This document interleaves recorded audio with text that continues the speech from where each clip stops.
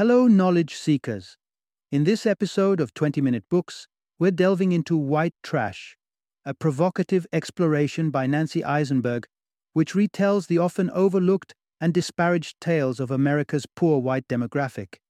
The book presents a compelling narrative that traces the historical experiences of this group from the early colonial era through major events like the Civil War and the Great Depression, culminating in contemporary times. Nancy Eisenberg, a distinguished historian at Louisiana State University, employs her expertise to debunk the myths and cultural perceptions that have long shrouded the reality of white poverty in the United States. With her highly regarded analytical prowess, showcased in her several award-winning publications on American history, Eisenberg offers readers a deeply researched account of how biopolitical and social ideas have historically influenced the lives of white trash Americans. This book is a thought-provoking journey for readers with an avid interest in American sociology and those wanting to understand the historical dynamics of class in the United States. It's also particularly valuable for students of American politics and culture who are looking to engage with alternative historical narratives that challenge mainstream perspectives. Join us as we explore the themes and insights of White Trash, providing an eye-opening perspective on American history through the lens of a population segment that has been both vilified and romanticized over the centuries. Whether you're seeking to broaden your knowledge of social history or unpack the complexities of cultural identity in America, White Trash is sure to offer a rich and enlightening experience.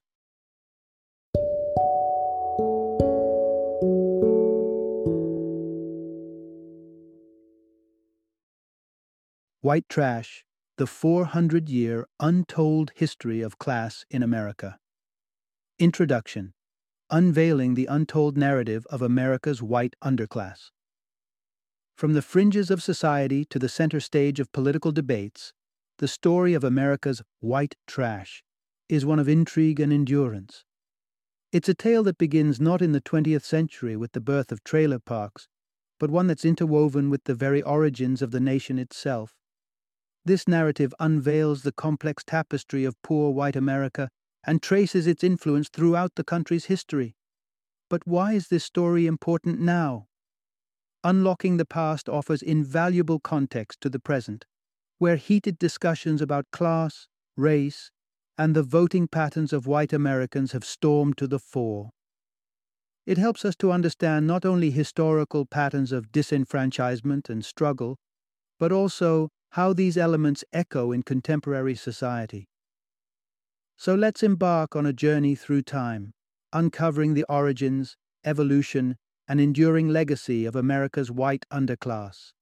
Discover how Benjamin Franklin's vision of westward expansion encapsulated the hopes of easing class tensions, how revered figures such as Abraham Lincoln and Elvis Presley shared connections with this demographic, and why the calamities of the Great Depression shifted national focus away from ingrained eugenic ideals. These insights and revelations paint a richer, if more complex picture of American history and offer a new lens through which to view the social landscape of today's United States. Part 1. Exploring the seeds of division in early American society. In the very fabric of America's origins lies a story of deep social stratification. Like the DNA of a family tree, the roots of this class-based society can be traced back to its inception. So let's travel back in time to America's colonial days, when the soil of this new nation was first turned and sowed with the seeds of inequality. The 1600s marked more than just the discovery of a new continent. It was a chance for England's elite to offload their indigent populations. North America, vast and wild, was perceived as an empty slate by the settlers, disregarding the indigenous societies that had existed for centuries. Here, the disenfranchised, including convicts and even children, found themselves shipped across oceans, as if exiled to a living purgatory with hopes of redemption through hard labor. Virginia, the pioneer of southern colonies, became the emblem of America's entrenched class system. Its tobacco fields symbolized both the wealth of the rich owners and the toil of the indentured poor who worked the land as payment for their passage from England. While some found fortune, for many, it was akin to trading one form of bondage for another. The North presented its own version of disparity. New England, painted with the pious brushstrokes of Puritanism, espoused beliefs far from the practice of equality. The societal ladder was as rigid as religious doctrine, with poor whites and black slaves positioned firmly at the bottom. Gender played a pivotal role too. Female fertility became a cornerstone of a healthy society, with women viewed much like the land itself, as territories requiring male stewardship to ensure prosperity and population growth. Cross-class unions, a mingling of rich and poor bloodlines, were taboo, for the elite feared dilution of their pedigree. As America stood on the precipice of independence, what did this complex hierarchical society hold in store? Would it challenge these early foundations or embrace them? Let's pursue these questions as we delve into the era of revolution and the ambitions of the Founding Fathers for their fledgling nation. Part 2. The Founding Fathers Paradox, a utopian dream anchored in class realities. When we think of the American Revolution, we often conjure images of liberty, equality, and the pursuit of happiness, noble ideals touted by the United States Founding Fathers. But when we peek behind the curtain of this utopian vision, we discover it was not quite free from the shadows of classism that stained the fabric of the era. Take Benjamin Franklin, whose intellect and foresight remain renowned. He dreamt of an America where social divides could be dissolved by spreading the population thinly across the land, with each person claiming their own slice of the American dream. This, Franklin reasoned, would dampen the flames of class conflict by creating distance between competing interests. At a glance, such a philosophy exudes equality.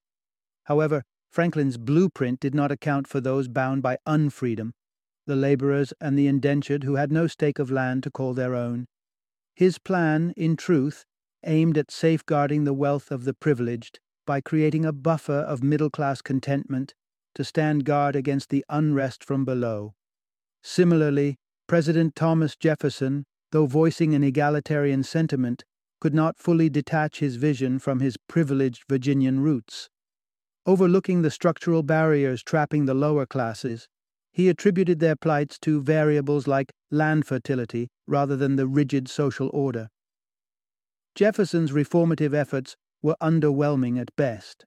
His proposal to endow landless men with 50 acres each, an act that could arguably have leveled the playing field, never passed into law, vanishing from the pages of the state constitution drafts. To Jefferson, the promise of social ascent was less a question of social reform and more a matter of biological destiny.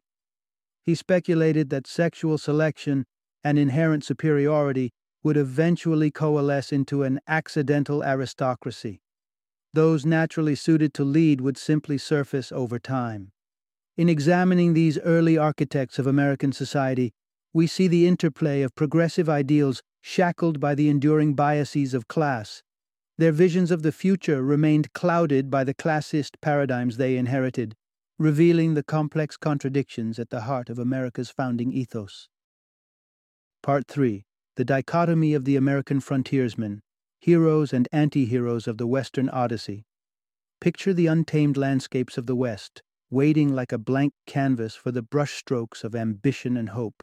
In the 1800s, this was the proving ground for the Founding Fathers' grand ideas, where scores of poor whites sought to weave their destinies under an open sky. But this rugged attempt at self-reinvention was riddled with hardships and marred by poverty, a far cry from the propertied prosperity once envisioned by visionaries like Jefferson. These were the millions who, driven by dreams of prosperity, moved to regions that today form states like Kentucky, Tennessee, Arkansas, and Missouri. Rather than securing property rights and flourishing, however, these settlers often became illegal squatters, hitching their hopes to lands where their claims were tenuous at best. So where did the myth of the prospering pioneer fall apart? The main hindrance was practical. The absence of roads, markets, and basic societal structures rendered traditional commerce nearly impossible. The settlers, eking out a living in isolation, adopted a life of autarky, planting their own sustenance and roaming territories often shared with indigenous peoples. They were viewed by more civilized society as uncouth renegades, with tales of their supposed barbarity, from vulgar dwellings to public indecencies, spreading like wildfire. Yet, as the pages of history turned, the image of these squatters softened in the public eye. The raw individualism and rejection of materialism they exhibited began to crystallize into what we now recognize as the American spirit, the defiant pursuit of freedom and rejection of authority. They transformed from societal outcasts into emblematic figures of American identity. Figures like President Andrew Jackson and Congressman Davy Crockett embodied the spirit of these frontiersmen, their squatter roots both a badge of honor and a source of contentious debate. Their backwoods bravado and straightforwardness appealed to the growing American appetite for untamed adventure and rugged independence. Through their stories, the pioneers of the West acquired a legendary status, a blend of hero and anti-hero in the evolving saga of American culture. Part 4. Deconstructing Class and Race. Narratives in the Crucible of the Civil War.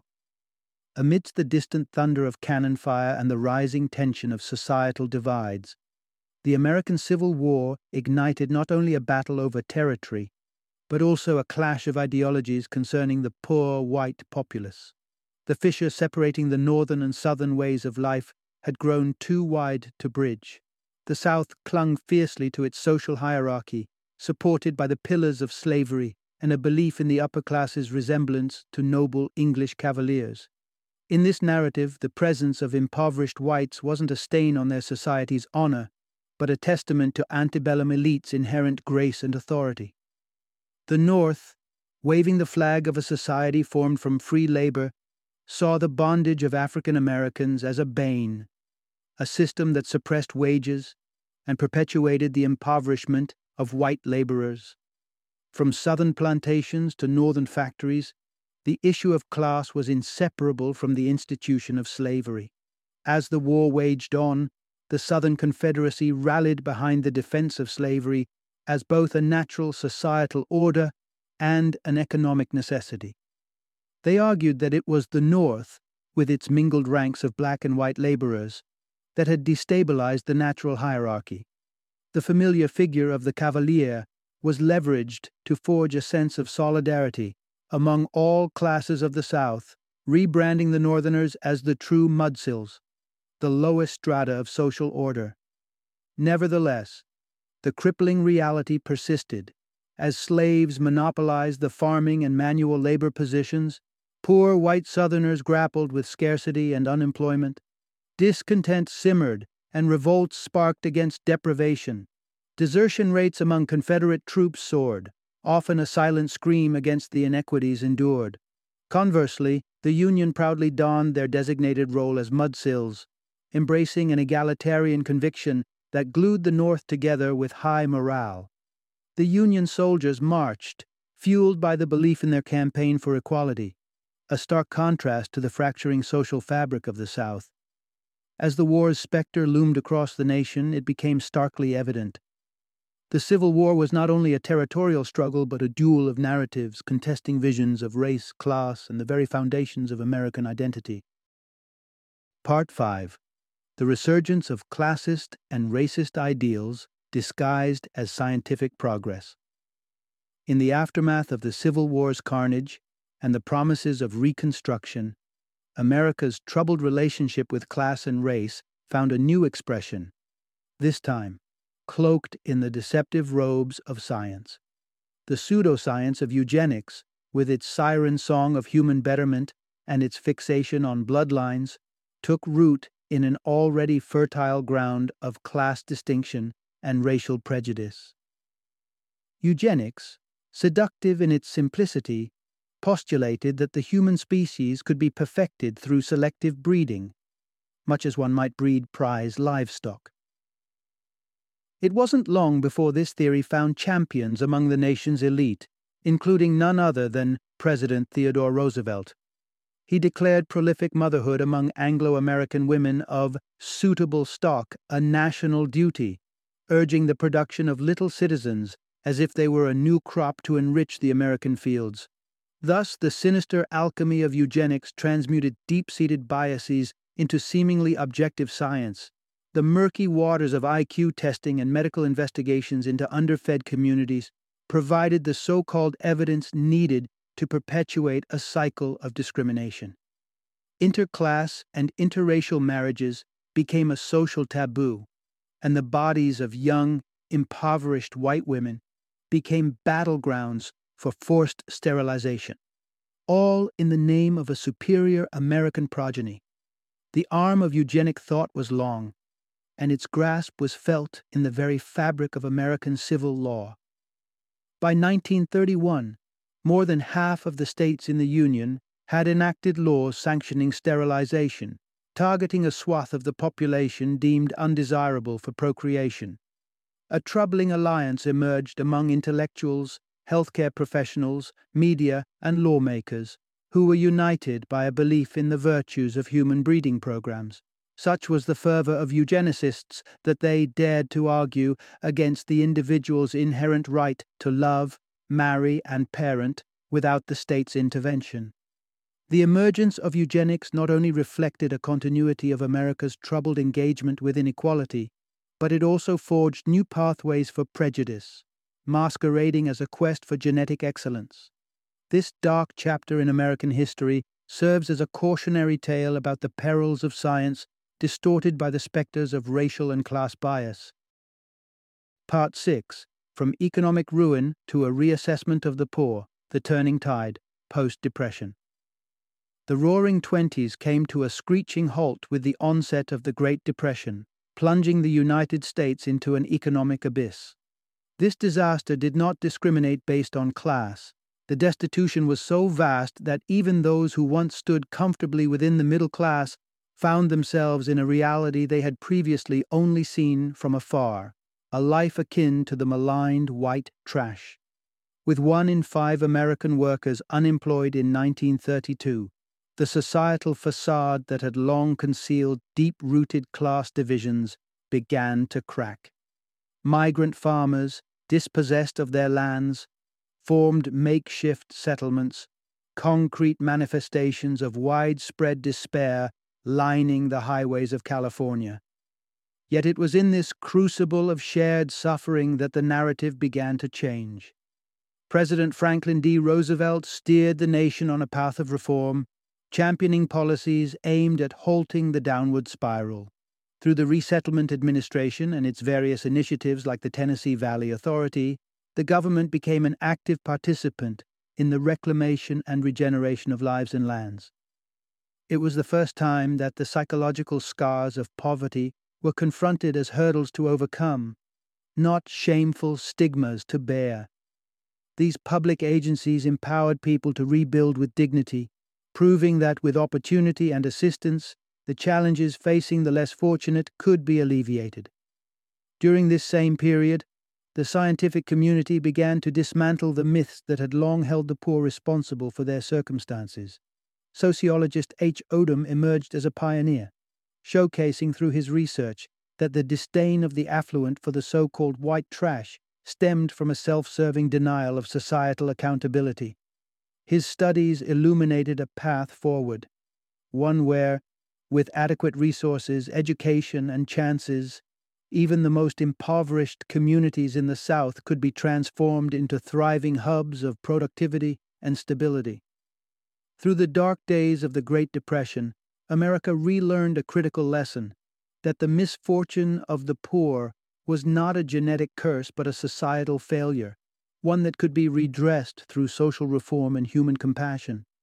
The Great Depression, in its ruthless equality of suffering, became a catalyst for change, challenging long-held prejudices and breathing new life into the fight for social justice. Part 7. The Cultural Ascension of White Trash in American Pop Culture. As the 20th century hit its stride, American culture underwent a colorful metamorphosis. sparked in part by a poor boy from the Deep South, a certain Elvis Presley. His story, a quintessential tale of rags to riches straight out of a shotgun shack in Tupelo, Mississippi, resonated with the nation and nudged the idea of white trash into the spotlight.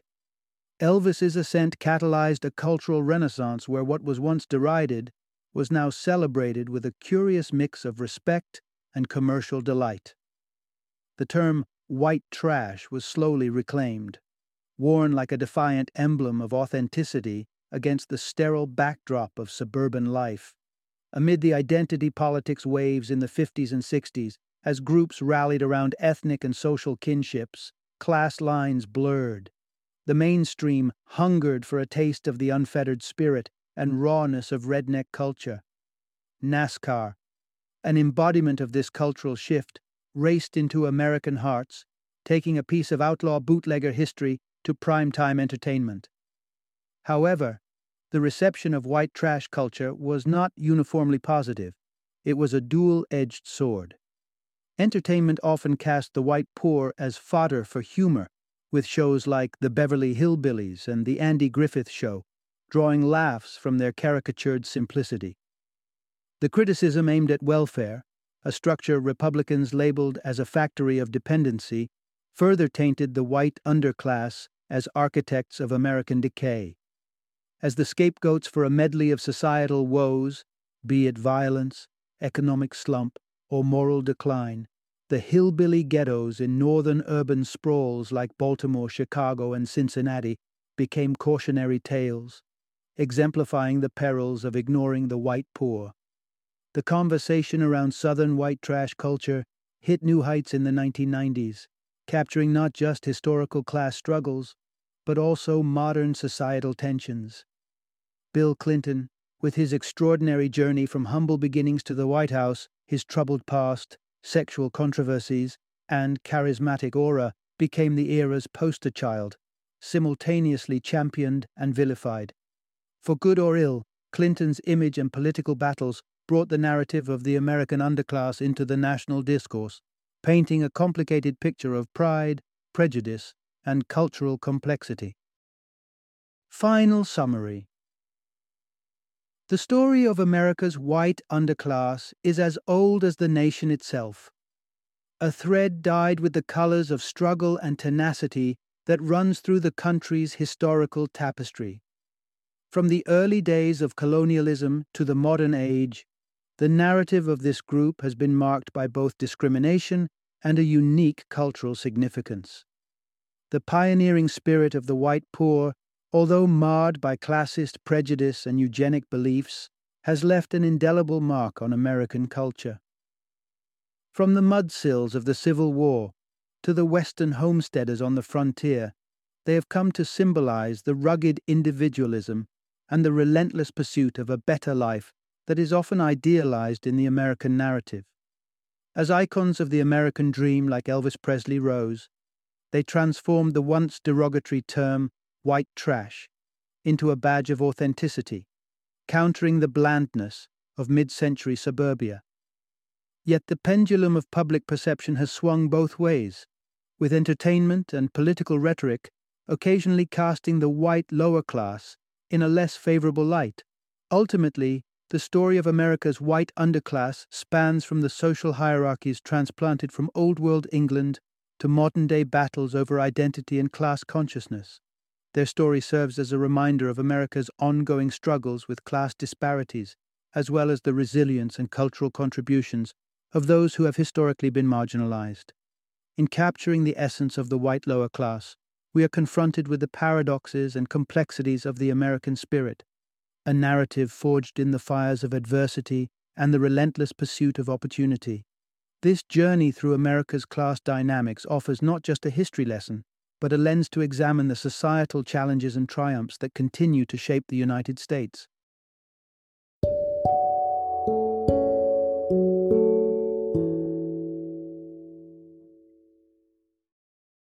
Thank you for joining me today on this journey of learning and discovery as we explored the insights of another thought-provoking book in our growing library of knowledge. If you've enjoyed our time together, Please take a moment to follow our podcast, give us a 5-star rating, and share 20-minute books with other knowledge seekers. Your support truly means a lot. Don't forget to join me again in the next episode, where we will delve into another enriching book. Until then, happy reading and happy listening.